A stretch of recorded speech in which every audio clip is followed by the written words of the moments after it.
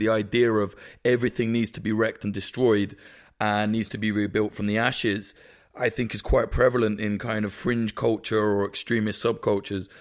I think that really says something about the society we're in right now, you know.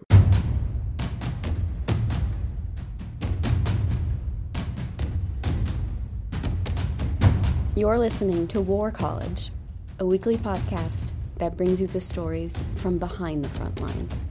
Here are your hosts, Matthew Galt and Jason Fields.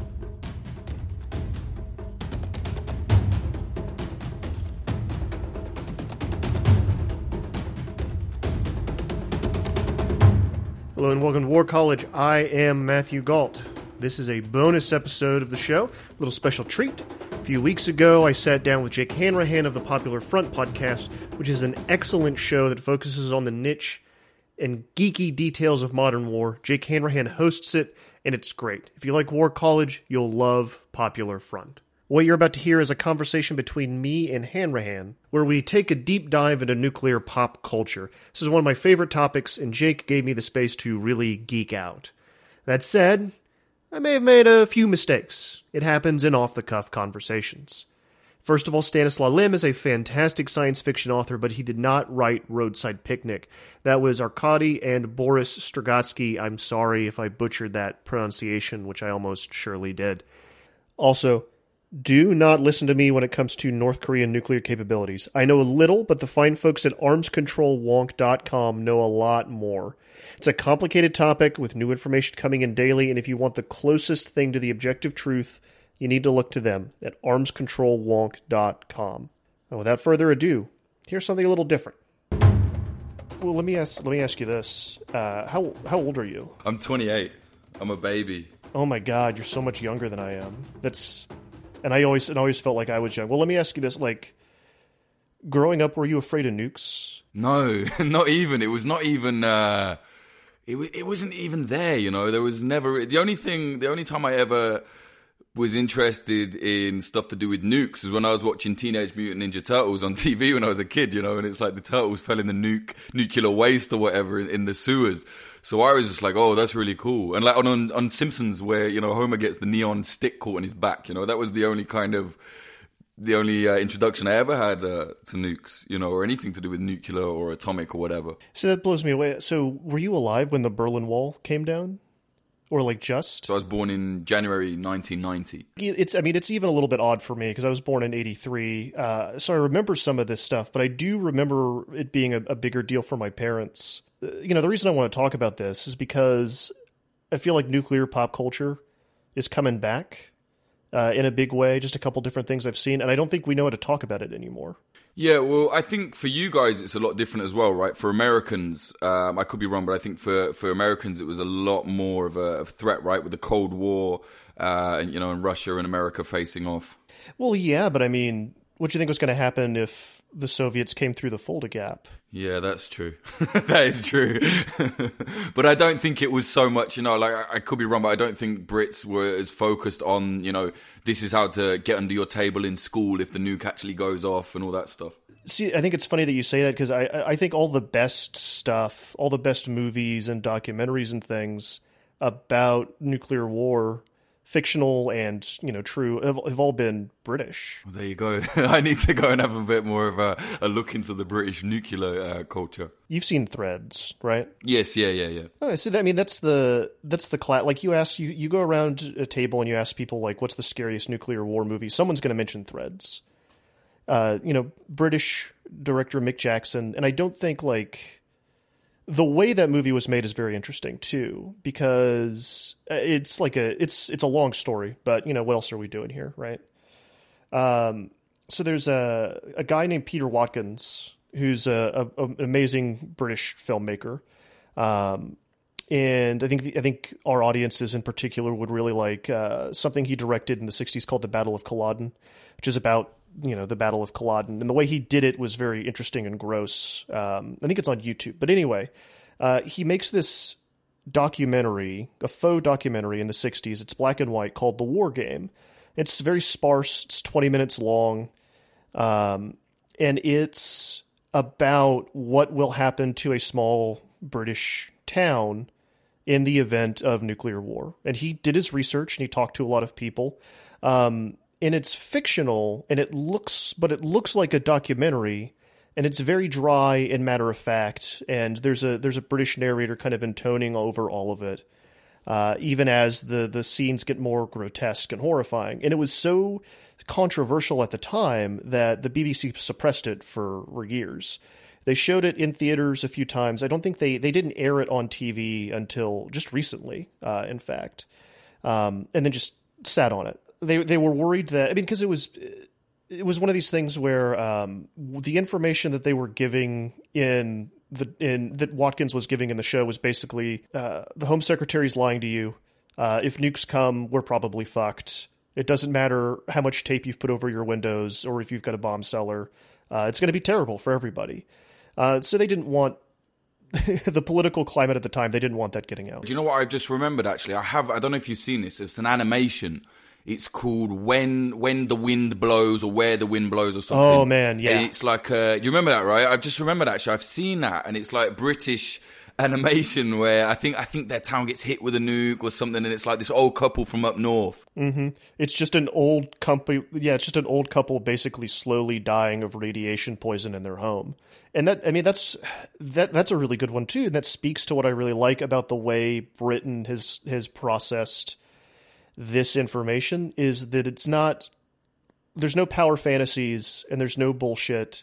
It's just, this is what's going to happen, and it's going to be awful. These are the effects of these weapons, period.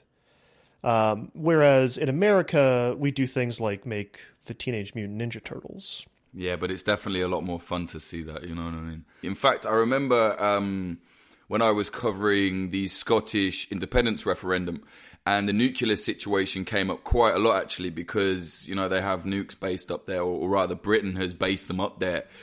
And, I remember a lot of the kids saying, oh, well, what if one goes off? That's kind of, I'm my house is wrecked. And then one guy, I remember he was saying, well, look, if it's in London and it goes off, we're all fucked. There is it doesn't matter if it's in Scotland or, or Dover, it's still going to get you. Yeah, I think that, and that's interesting you say that, because I think that speaks to kind of the general level of ignorance, I think, of most people today around these weapons. And, suddenly they're in the news again. North Korea's a nuclear power. Iran certainly has nuclear ambitions, and America's pulling out of the INF treaty. And the doomsday scientists keep moving that minute hand closer to midnight. It's all on our minds again, and we don't have a good language to talk about it. And I think pop culture really helped us a lot post World War II and up and through the Cold War process some of this. Of course, you've got like the trauma movies, Nuke 'Em High, and the silly stuff, but you also get great things like Where the Wind Blows and Threads and The War Game. Yeah, and I think Stalker as well. The Soviet film Stalker, I think, is incredible. Oh yeah, of course. Is that a Stanislaw Lem? Roadside Picnic, I think, is the book. That's right. That's it. Roadside Picnic. Yeah, it's based on Roadside Picnic. In fact, last year I did a little film in Chernobyl, and there was this amazing situation that didn't make it into the film because, as a Vice News HBO thing, there was this really interesting thing that happened where we're in what is basically the zone, like the infected area, and we're with this amazing guide. He basically just said, look, you can kind of go here, there, whatever, as long as you're quick. And as we're going around, we actually bump into two people that have snuck into the zone, like via the unofficial routes, like snuck over the fence or whatever. And the guy is standing there and he just said, look, stalkers, and I lost my mind. I love Stalker. I love the film. I love the game. And I was like, what do you mean stalkers? He said, yeah, what we call them, these are real stalkers. And anyway, to cut a long story short, what it is, there's a whole kind of subculture around that where people actually sneak into the zone to spend a few days there. They'll sleep out, they'll camp, and they'll just collect things. And sometimes they sell it online. And this is kind of insane because it's radioactive, Some of it is still radioactive. And I just found that really interesting. I thought, wow, like the subculture, the pop culture has actually influenced these people to sneak into what is still quite a dangerous zone in some areas, to kind of, reenact this fantasy of the kind of stalker, universe, you know. How old were they? They were young, man. They were quite young. Actually, I've got a photo of them being escorted away. Like, they got arrested and stuff. And they were like early 20s, you know, probably, or maybe my age. Do you think they keyed into it from the video game? I think so. I spoke to, you know, our fixer and Dima, this great guy, Dima Kolchinsky, and he said to us, yeah, like, this is quite a big thing, you know. They sometimes they sneak in. He showed us pictures. They sneak in dressed up in the not the ghillie suit, the Gorka suit the main character wears often in Stalker, the game. And they'll sneak in and, you know, do little photo shoots and stuff like that just to be like, hey, you know, we're in the zone sort of thing, which kind of absurd really when you think about it, because, you know, it's a bit hyped up. You know, there isn't fucking radioactive werewolves or any of that nonsense. But there are certain areas that you don't really want to be sleeping overnight there, you know. I mean, it might not do anything to you, but I wouldn't want to risk it. Shout out to the first Stalker video game. If anyone hasn't played it, it holds up really well. It's really good. I think Stalker Shadow of Chernobyl is the first one, and then everything else after that is kind of, you can take a pass on. Really good, yeah. Yeah, that was one of the first games I remember really getting lost in, and you're in this big wilderness that you don't understand. There's invisible things that can kill you at a moment's notice, and it's still beautiful at the same time, and lonely and desperate. And you contrast that with what they've got going on with Fallout right now. It's a night and day difference. How these two different cultures have processed, the fear of nuclear Armageddon. Yeah, it's a great game. The atmosphere in that it's I don't know, man. It's really ahead of its time. I think it was very spooky. You know, like a genuinely spooky game, to be honest. Yeah, that was one of the first games I remember really getting lost in, and you're in this big wilderness that you don't understand. There's invisible things that can kill you at a moment's notice, and it's still beautiful at the same time, and lonely and desperate. And you contrast that with what they've got going on with Fallout right now. It's a night and day difference. How these two different cultures have processed, the fear of nuclear Armageddon. I've actually never played Fallout. I vaguely know, but remind me, what's the storyline and what's the setting there?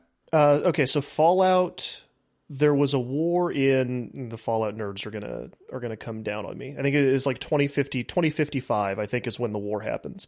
But the timeline branches in the past. Basically, no, they didn't invent miniaturization.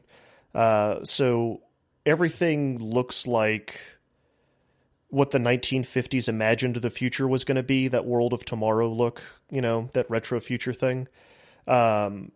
So there was a great war between China and America. Nobody knows who threw the first bombs. And then, depending on which game you're playing, the player is emerging into the wasteland several hundred years after the bombs have dropped. And there's new cultures that have arisen kind of in the wastes of what I think of as American baby boomer, like 1950s nostalgia. Like, that world has been irradiated and laid waste. And there's monsters living in the ruins, both human and, mutant. And there's a controversy kind of brewing around it right now, because the first few games that came out in the mid '90s, after the wall had fallen, I guess during that, the end of history period that didn't really pan out. Were very good. Were very interesting and thoughtful commentaries about power and the use of nuclear weapons, and what the dangers of nationalism are. And they're really well designed, and those still hold up. Fallout 1 and 2, and then Bethesda, this big game studio, purchased it. Bethesda, they make Skyrim, etc. This big game studio, they purchased it, and they've kind of turned it.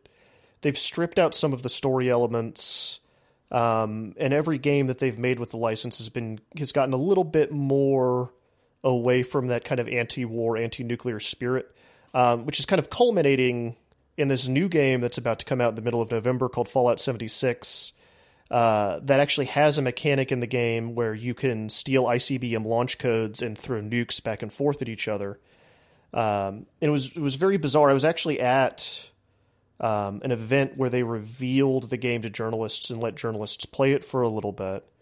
and we played it for 3 hours, and then at the very end of the event, they capped it all off by detonating a nuke in the game world, and it was really strange for me to be in that room, because this is something that I've researched for a long time, independent of video games. I'm fairly familiar with America's political history of nuclear weapons, et cetera, and I'm watching all these games journalists watch this nuke go off in a video game, and they cheer, and they clap, and it felt a little chilling and off-putting to me. Yeah, even, like, Fukushima wasn't that long ago. Yeah, exactly, and it's doubly creepy because where the event was held was the Greenbrier Hotel in West Virginia, which is where Congress's fallout shelter is based. And we actually took a tour of the fallout shelter. It was pretty fascinating. But it was a place up the highway from Washington where they would evacuate Congress in the event of nuclear war. It was this big, luxurious hotel with a fallout shelter underneath it. So we're right above the fallout shelter, and I'm watching this nuke go off in a video game, thinking about how abstract this terror has become, even as it's rearing its ugly head again. That's the kind of thing in 10 years you'll be looking back and just thinking, fucking hell, we were really stupid to do that. If something happens, as if it's already something of the past. Yeah, exactly. It's not like, it's not as if, I'm kind of torn too, because I think that trivializing these things can't help us deal with the fear of them, right? And turning the nukes just into another part of the game will allow people to process that fear and that anxiety. I could see that, but I also feel like it's not an intentional commentary by the people that are making the game, and that maybe changes it a little bit. I don't know. I'm torn. Yeah. I think, though, in general, there's been I think in the culture we have now, nuclear war and nuclear apocalypse is kind of almost trendy in a weird way, especially on the fringes. Now, I say that because in relation to what you're saying, I think people almost just, it's cool again, kind of. And I say that because if you look at these weird militant Nazi groups like Atomwaffen Division, for example, atomic warfare, and people are, well, why do they pick that name, Atomwaffen, or being like an atomic weapon in German? And I think because it very much, it's in that whole black pill culture, the nihilism, the everything is so bad, we need to just fucking wreck everything needs to be destroyed before we can come out of it. And that's where you'll see a lot of these nihilists, even like anarcho nihilists, not even the far right guys, are just kind of talking about nuclear war and, oh yeah, we need a reset, we need everything to be destroyed and stuff like that. And it's almost, I think it's a bit of, I don't know, when society was how it was perhaps in the Cold War, perhaps, it was a real fear. And now it's almost like some people actually want it to happen, Maybe they don't, but the concept of it, the idea of everything needs to be wrecked and destroyed and needs to be rebuilt from the ashes, I think is quite prevalent in kind of fringe culture or extremist subcultures. I think that really says something about the society we're in right now, Without sounding too much like a meme, I do actually think that, I think it's it says something. No, I think you've actually hit on something. There's an apocalyptic strain running through Western society right now. Yeah, and I do it myself, actually, I'll see some outrageous situation. I saw something the other day. I still don't even know if it was real, but it was it was on the Popular Front Discord, actually. Some guy sent it. And I think Lena Dunham is making a film with J.J. Abrams about Syrian refugees or something, and I was like, fucking hell, we need a nuclear apocalypse. And it's weird, why am I saying that? I don't want that. It's horrific. But what I mean is oh my God, are things really this bad, whatever. And to be clear, of course, I'm not saying don't make films about Syrian refugees, obviously, of course not. But what I'm saying is Lena Dunham and J.J. Abrams making it, for God's sake, get a Syrian filmmaker to make it. Get some Syrian activists to be the main people that are a part of this, not Lena Dunham. I think a lot about what everyone's limits are, in terms of feeling politically powerless. And you push people to a certain extent, and people feel that power isn't being distributed equitably or correctly. And on a long enough timeline, they will push back. And I think that there's a despair in the current moment, because nobody has any hopeful stories. Nobody has any vision for to start using pretentious words. Neoliberalism has failed. That dream, such as it was, is being devoured by reactionary forces all over the planet. And some people feel that the only way to take care of those problems is to just, blow everything up and start again. It's that anarchic drive for destruction that allows for creativity afterwards. Yeah, and I think it's also like the ultimate defeatist thing, right? As in, maybe not defeatist, but we all know, like, oh, what could end the world? Asteroid or nukes. The only way we're all going to kill ourselves really is probably nukes.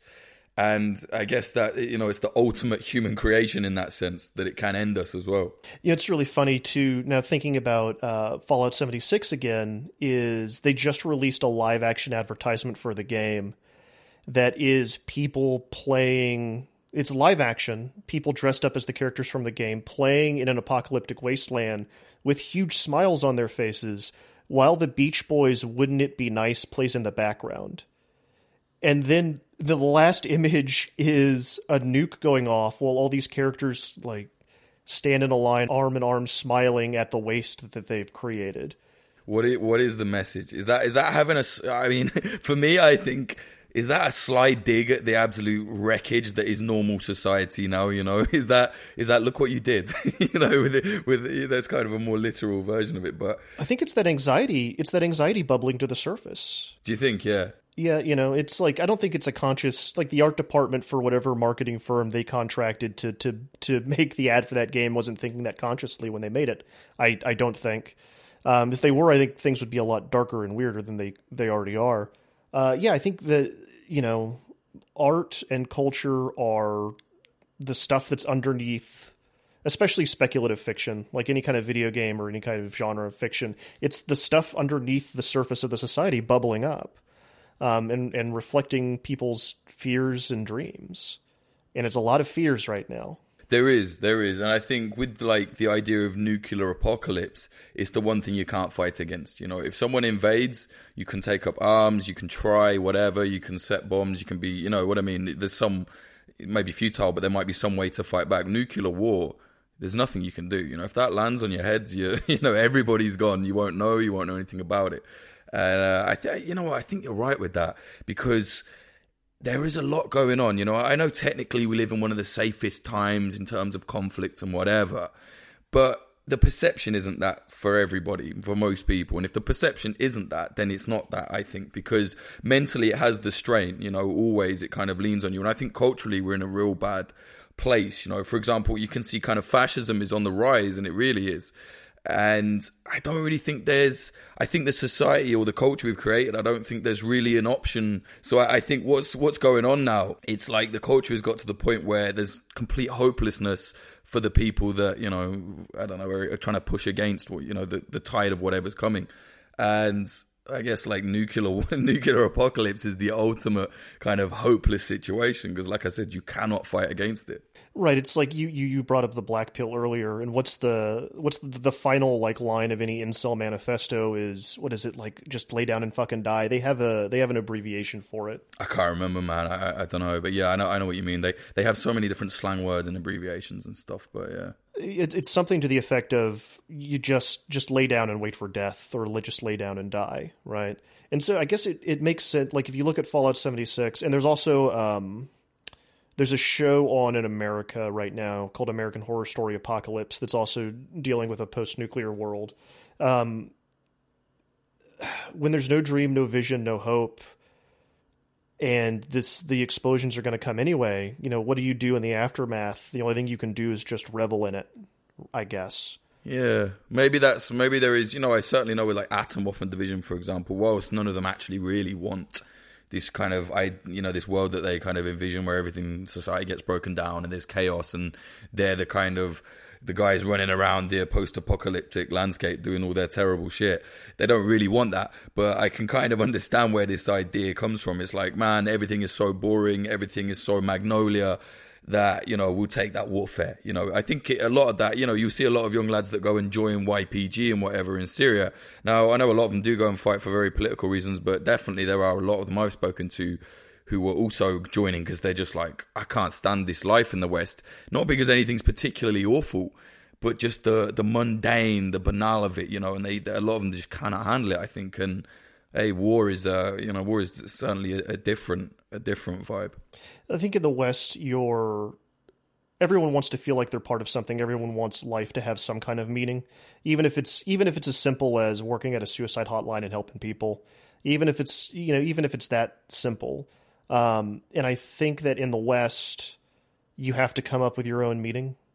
And that's a scary thing. That's really hard for people to do. And it's a lot easier to glom on to one of these ideologies and just run with it, even if it is for a good cause. Yeah. It's you know what, that's right, because if there was this nuclear apocalypse and certain people survived, you would absolutely have to find a tribe or a militia to be a part of to survive, right? And that would give you a community. Maybe there's something behind that, you know, there's people, I think that's a lot of it. People are dying for a community to be a part of, you know. We're so involved in the kind of the phones and whatever now, and nothing, you know, it's just trying to have a conversation with a friend without them looking at their phone these days can be a problem, which is absolutely insane. And I think people just want to be a part of a group that's bigger than themselves, if you know what I mean. There needs to be, we've come a very long way away from kind of a collective community. Well, I think that's why, like, these fascist and reactionary movements are part of why these fascist and reactionary movements are building steam all across the world, is because they offer a community to be a part of. I think it's just gotten too comfortable, and I think a lot of people rely on the kind of sneering, laughing at other people tactics, still thinking, oh, this will change things. And it's like, no, that will just make people angrier and push people away from you, you know, just because they don't get it or they're not in your group. You shouldn't just start laughing and sneering at them all the time. Obviously, if they're like Nazis or fascists, like, fuck them. But there are certain people that end up, you know, kind of sliding to that side because they just think, well, these guys don't want me because I don't think correctly or I'm not in their group, you know. And I think a lot of it comes down to, you know, we're talking about nuclear war in pop culture. I think leftist politics kind of was the subculture, and now it's becoming the pop culture. And I think that's why as well, that's quite a dangerous thing to happen, you know. You know, like, fucking hell, I saw Ben and Jerry's are doing like a resist pecan ice cream today, which is like, it's just the maddest thing, you know. It's like the ultimate capitalist dream of kind of co-opting leftist politics. Like, who'd have thought, right? Who'd have thought? Maybe we do need the nuke. Maybe we do need the nuke, you know. Maybe that's what it is. If you're cool and you live long enough, the machine's going to eat you and co-opt you. It's just, I mean, that's just what the machine does. It's true. Hey, here's something I wanted to ask you, because you know a lot about this. Is there any truth to those, every so often you'll hear these stories or rumors, I haven't looked into it, but you see like, oh, some guy in Eastern Europe was trying to sell like atomic isotopes and nuclear warheads and stuff like that. Are those true, those stories? No. Those are largely... There's a really great, I think C.J. Chivers did a really great piece. It was either the New Yorker or the New York Times. That was kind of one big debunking of that. I'll have to send it to you, but he chased one of those rumors down relentlessly. And just there was nothing at the bottom of it.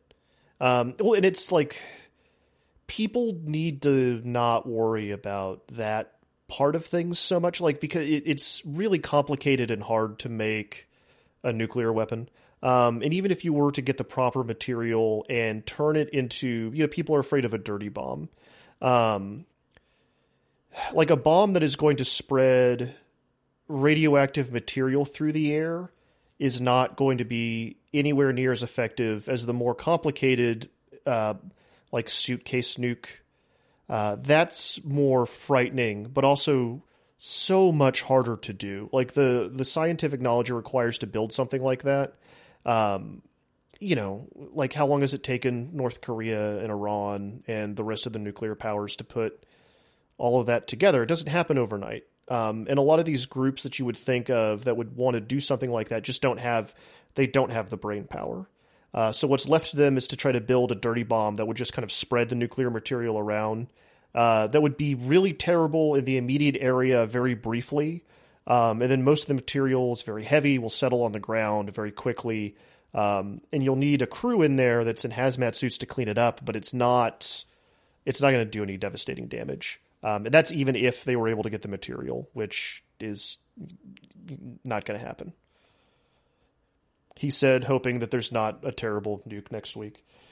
Yeah. But there's still that fear, you know, of like, we don't quite understand it. You know, like I said earlier, when I went in, I did this film in Chernobyl last year.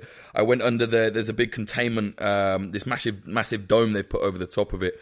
And I went in there and, you know, we went in and we had to wear all these kind of hazmat suit looking things and get washed, you know, I had to wash it down and all sorts of stuff like this. And for like a week afterwards, I got home, every headache I had, I was like, oh my God, you know, the atomic radiation has got to me. And it's like, well, obviously not. It hasn't, you know what I mean? But it's one of those kind of silent things that I think because we don't really understand it, a lot of people fear it, you know, which I think goes into this idea of, oh my God, Iran's got the nukes. This has the nukes. But like, how credible is that? I mean, I know Iran has these things, but I mean, how credible is it that these countries actually have a ready to fire nuke? Also, that's not very credible either. You're right. Like Iran is not, like, they don't have, to my knowledge, they don't have a nuke or a working nuclear program at the moment. People that are much smarter than I am say they could get it going and would be ready in a few years. People I know, those same people are afraid of North Korea though. That's the state that they're actually worried about. And he's probably not denuclearizing, no matter what he's saying. Like I saw that stupid video where they're like, oh yeah, he's just destroyed a bunker. And then I think someone open source kind of researcher figured out that hasn't been used for decades or something like that. It was just some kind of cave that they blew up. You know what I mean? No, they're really great at putting on a show, but unless they want to open up the country and let a whole bunch of UN weapons inspectors go in there and start looking for everything, which probably isn't going to happen. There's no incentive for him to get rid of the weapon once he's got it. There's none. And do you think he has it? What has he got? I think he's got, I don't want to say because I'm not 100% sure. Yes, he has a weapon. I think it could reach the West Coast of America. But I don't want to, he has a shitty ICBM, basically. But the threat has literally, for the start of the year, I remember it was holding the world for a while, you know? Oh yeah, and we had we're a year away from the false alarm in Hawaii. Where everyone on their cell phones in Hawaii got a text message saying that there was a nuclear alert. Turns out it was a terrible mistake in the alert system and that nothing was coming. But, there was that flash and everyone's right back to where they were in the 50s and all they can do is duck and cover and tell their loved ones goodbye. Thankfully it got, cleared up very quickly, but we don't understand these weapons and we're afraid of them and we don't know what to do about them. They're here, and they're going to be here for a long time.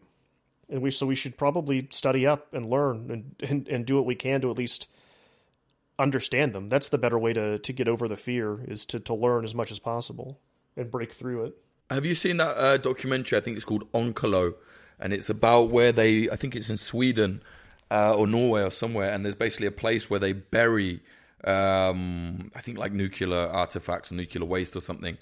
And I remember watching it years ago, and they were just saying, yeah, we just bury it and hope that within 1,000 years or something, there's some other better way of getting rid of the nuclear waste. I think that was it. I can't exactly remember, but it was the same as when I was in Chernobyl. They had these huge tubes made out of concrete, and they were saying, yeah, what we do is we're slowly taking apart the, I forget what they call it now. It was like the worst hit area where the actual reactor exploded, reactor 6 or something.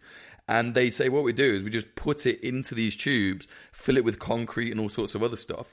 And that will be good for like 1,000 years and then, or 100 years or whatever. And then by then, hopefully there's some other way to deal with it. I just thought, wow, that's insane, Just sweep it under the rug, Yeah. Like just let the future people deal with that and hope, it doesn't get hit by anything in the meantime.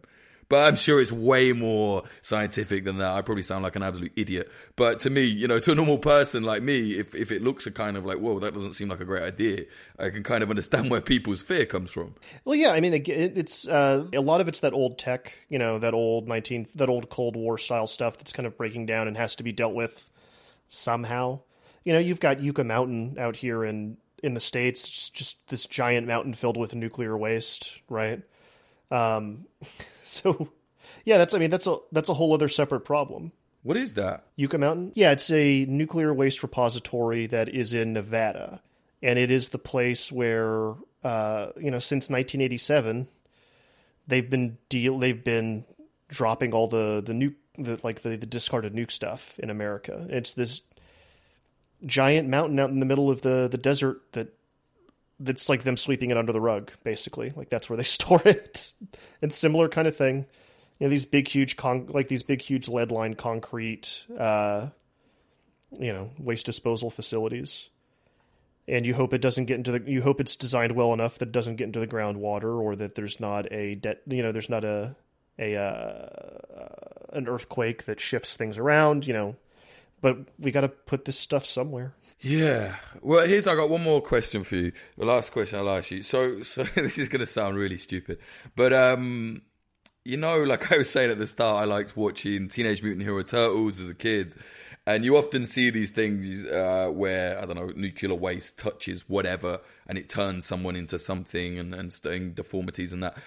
How possible is it that nuclear, interaction with nuclear waste or atomic matter or whatever could cause some kind of strange, weird hybrid creature or whatever? Like, how much basis in truth do any of those stories have? Zero. There's no Ninja Turtles coming. Fuck. The best you can hope for is that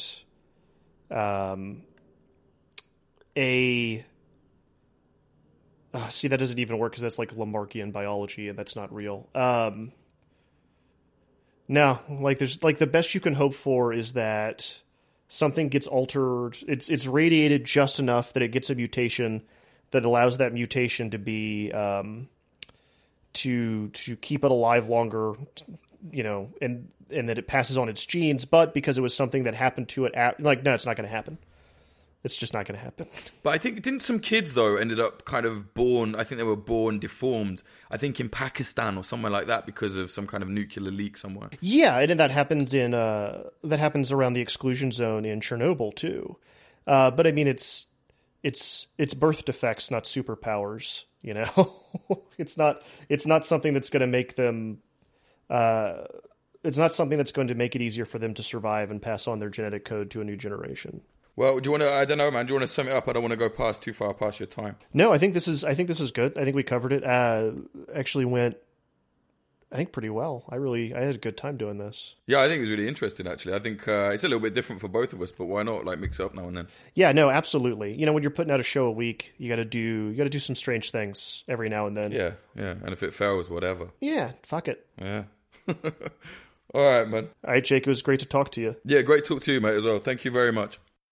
That is it for this bonus episode of War College. Thank you so much for listening. If you liked it, you know what to do. More importantly, if you want more geek and niche discussions like these, check out Jake Hanrahan's excellent Popular Front podcast. It's on iTunes. It's on SoundCloud. Follow him on Twitter at Jake_Hanrahan. I'll see you next week when we'll have a discussion about Saudi Arabia and the role of political Islam. Stay safe until then.